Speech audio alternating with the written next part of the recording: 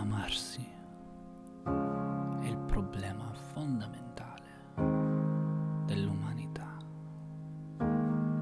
Affrettiamoci ad amare, non ci rimane molto tempo. Amiamo sempre troppo poco e troppo tardi, perché al tramonto della vita saremo giudicati sull'amore.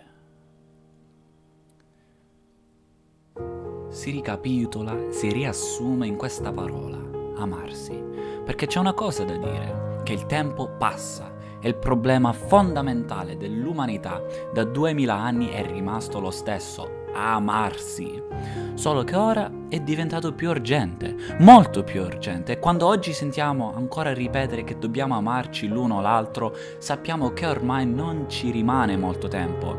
Noi amiamo sempre troppo poco e troppo tardi. Affrettiamoci ad amare, perché al tramonto della vita saremo giudicati sull'amore, perché non esiste un amore sprecato e perché non esiste un'emozione più grande di sentire quando siamo innamorati che la nostra vita dipende totalmente da un'altra persona, che non bastiamo a noi stessi. È perché tutte le cose, ma anche quelle inanimate, come le montagne, i mari, le strade, ma di più, il cielo, il vento, di più, le stelle, di più, le città, i fiumi, le pietre, i palazzi, tutte queste cose che di per sé sono vuote, indifferenti, improvvisamente quando le guardiamo si caricano di significato umano e ci affascinano, ci commuovono. Perché? Perché contengono un presentimento d'amore. Anche le cose inanimate, perché il fasciame di tutte le creazioni è amore. È perché l'amore combacia con il significato di tutte le cose. La felicità, sì, la felicità. A proposito di felicità, cercatela tutti i giorni, continuamente. Anzi, chiunque mi ascolti ora si mette in cerca della felicità, ora, in questo momento, perché è lì. Ce l'avete, ce l'abbiamo, perché l'hanno data a tutti noi. Ce l'hanno data in dono quando eravamo piccoli e ce l'hanno data in regalo, in dote, ed era un regalo così bello che l'abbiamo nascosto, come fanno i cani con l'osso quando lo nascondono, e molti di noi l'hanno nascosto così bene che non sanno dove l'hanno messo, ma ce l'abbiamo, ce l'avete, guardate in tutti i ripostigli, gli scaffali, gli scompartimenti della vostra anima, buttate tutto all'aria, i cassetti, i comodini, ce l'avete dentro e vedete che esce fuori, c'è la felicità. Provate a voltarvi di scatto, magari la pigliate di sorpresa, ma è lì, dobbiamo pensarci sempre alla felicità, e anche se lei qualche volta si dimentica di noi, e noi non dobbiamo mai dimenticare di lei fino all'ultimo giorno della nostra vita, e dobbiamo avere paura nemmeno della morte, Guardate che è più rischioso nascere che morire. Non bisogna avere paura di morire, ma di non cominciare mai a vivere, davvero. Saltate dentro all'esistenza ora, qui, perché se non trovate ora niente, non trovate niente mai più. È qui l'eternità. Dobbiamo dare sì alla vita, dobbiamo dire un sì talmente pieno alla vita che sia capace di arginare tutti i no.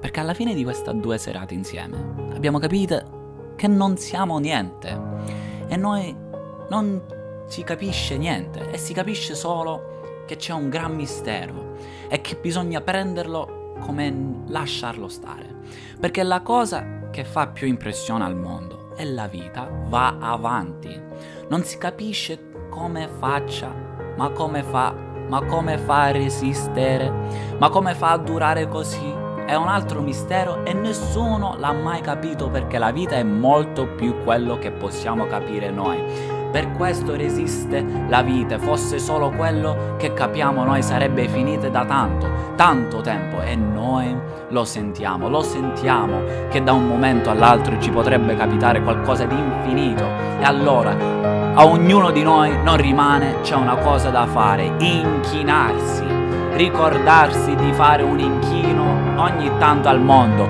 piegarsi, inginocchiarsi davanti all'esistenza.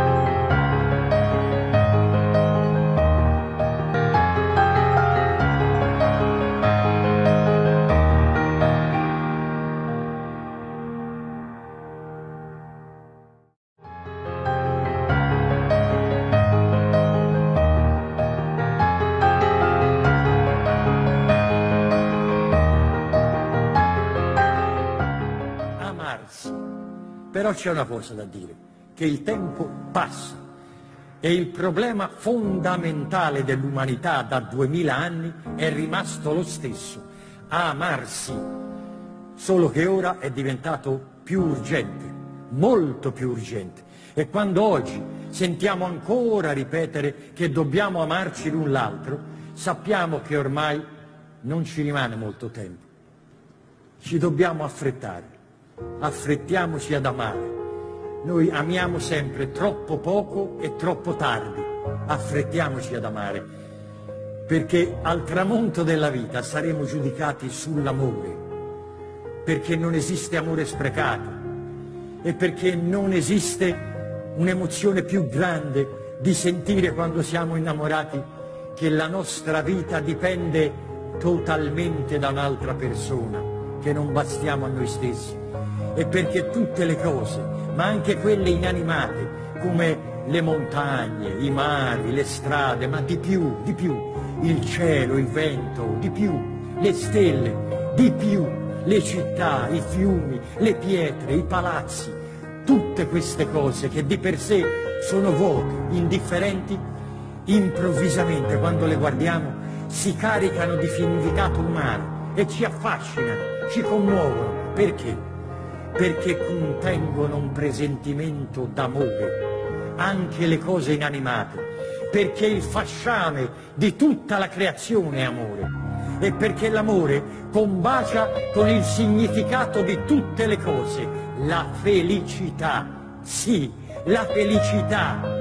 A proposito di felicità, cercatela tutti i giorni, continuamente.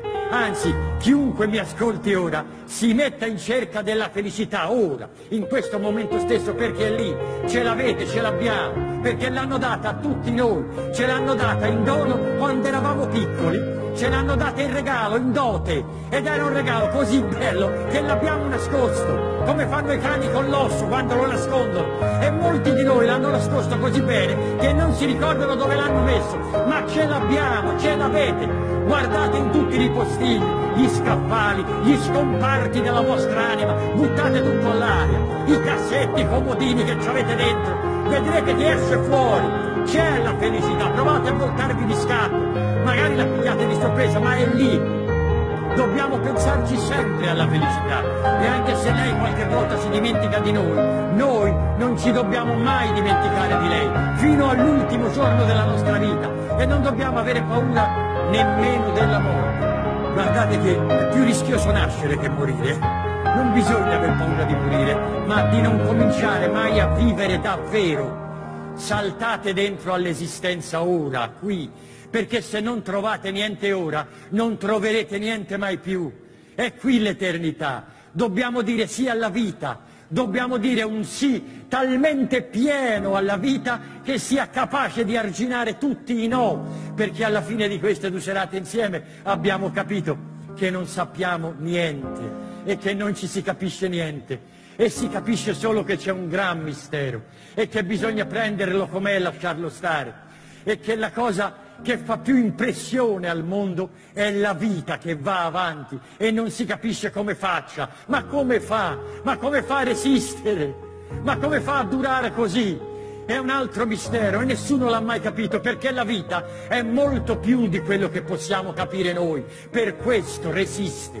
Se la vita fosse solo quello che capiamo noi, sarebbe finita da tanto, tanto tempo, e noi lo sentiamo che da un momento all'altro ci potrebbe capitare qualcosa di infinito.